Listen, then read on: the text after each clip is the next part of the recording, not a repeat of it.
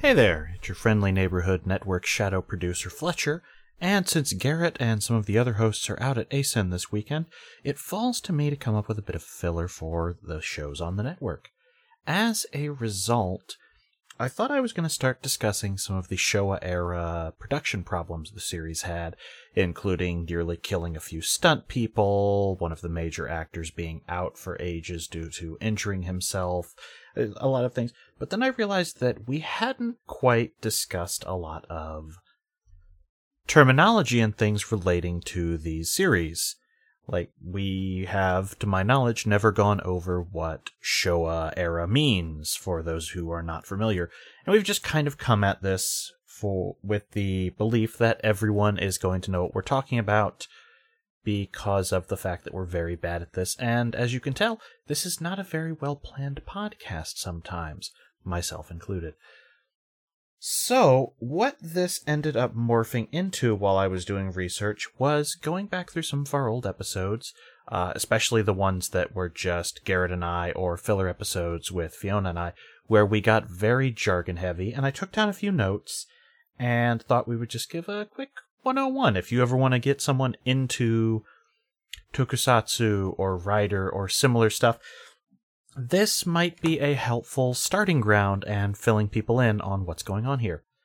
So let's just kick it back to the start here, where we have the discussion of eras. The eras in Japan are generally broken down by who is sitting in the seat of the emperor at the time. So things are broken up in history that way.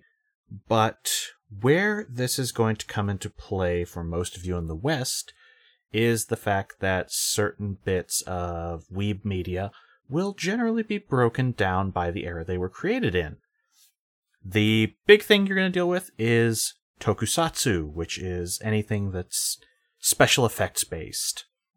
This could be something as silly as kaiju movies, where you have your Godzillas and clones thereof, Rodan, Gamera, etc. But you're also going to have things like Kamen Rider, Sentai, which would be the series, well, Super Sentai, that Power Rangers comes out of. There have been series in there that were just one-offs, like what some of you have heard of as Japanese Spider-Man or Tokusatsu Spider-Man. And a lot of this has a very common lineage, which comes from the fact that most of them were designed or inspired by the works of artist and writer Shotaro Ishinomori. He's done a lot of things. You've probably become familiar with them or their adaptations. Cyborg 009. Kamen Rider was directly based off adapting one of his works. The Skullman. Some of the early Power Ranger stuff came out of his designs. And this ties into the fact that his production company, or a production company based on his properties, was heavily involved in a lot of these early works in the Showa era. This would also translate into company connections that would come out from there, and most of these franchises are now under the Toei, who is an animation and production company. You're probably familiar with a lot of their works. They've had fingers in the pies of a lot of the major stuff that has been worldwide. Sailor Moon, Dragon Ball, One Piece, plenty of others. Digimon for some fans of the show. We could also touch on Bandai being involved in a lot of this because they covered the toy things. And in the case of Rider, there was also the bike manufacturer Honda, because obviously when you have a hero whose main gimmick is that his name is Rider, he was originally a dirt bike racer, you need someone to sponsor them in terms of the motorcycle part of things. And while the motorcycle bit has been phased out over time due to a lot of concern about safety and the stunts, the series has never thrown out the identity of riders, and occasionally finds ways to get clever with it, like characters who turn into bikes, or occasionally putting our characters on horses. Because, it's still riding, technically. So, let's talk about how, I said this was an era. The Showa era was the, now second to last emperor of Japan's reign, which gave way to the Heisei era. Where this comes in with Kamen Rider is the fact that there was actually a break. This has not run consistently since the original series, but since returning, the show has become a part of a pretty standard clip in the Heisei era, which is the one that we are just leaving as of this recording. The new one, which was discussed on a recent Journey Through the Decacast, is Reiwa, and that's a thing to unpack later. We are just starting to get information about what the first Reiwa rider is going to be, and that will be 01 if trademarks are correct. So, I'm excited. But I am also a fan of the older stuff, which leaned heavily on cyborgs and alienation, and there's a lot of ways you could go with that in revisiting old themes. Or it could all just be a swerve. Who freaking knows? Anyway, the Heisei era is where a lot of the stuff that Decacast is touching on came up, and in fact, it returned to television in the Heisei era with Kamen Rider Kuuga, which is where our hosts are in the decade timeline right now. But this was also when it debuted as part of an hour every Sunday on Japanese television called Superhero Time, where the hour-long block is Super Sentai into Kamen Rider, which later became Kamen Rider into Super Sentai. And so there has been a bit of collaboration between the two. There have been crossover movies. There are a lot of similar production crew, if not entirely writing and things. And there's another contrast to be made in that Rider and Sentai are in the same time slot, share a lot of production, but as of late, the chatter is that Sentai is an incredibly precarious position. There's talk that if toy sales do not turn around, and keep in mind, these are children's shows and they are meant to be giant toy commercials, that if the current Sentai series does not turn around the toy sales spiraling decline, it may be the last time we have any Sentai for a while. There's no official confirmation on this, but we're also talking about a Japanese production where leaks are hard to come by in general, and this is coming from someone who has generally been pretty open about being in production, who let some of this off in Western media where they are unlikely to be found. On the other side of things, Bandai is pretty fond of Kamen Rider right now, and they seem to be teasing at a little bit of a possibility of Western stuff. Given that, let's talk about a thing that Garrett, Fiona, and I have all bemoaned a few times, P-Bandai, or Premium Bandai. It is basically an otaku-centric...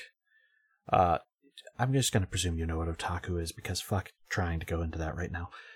An otaku-centric set of merch that is generally higher quality. A lot of it is fan service aimed.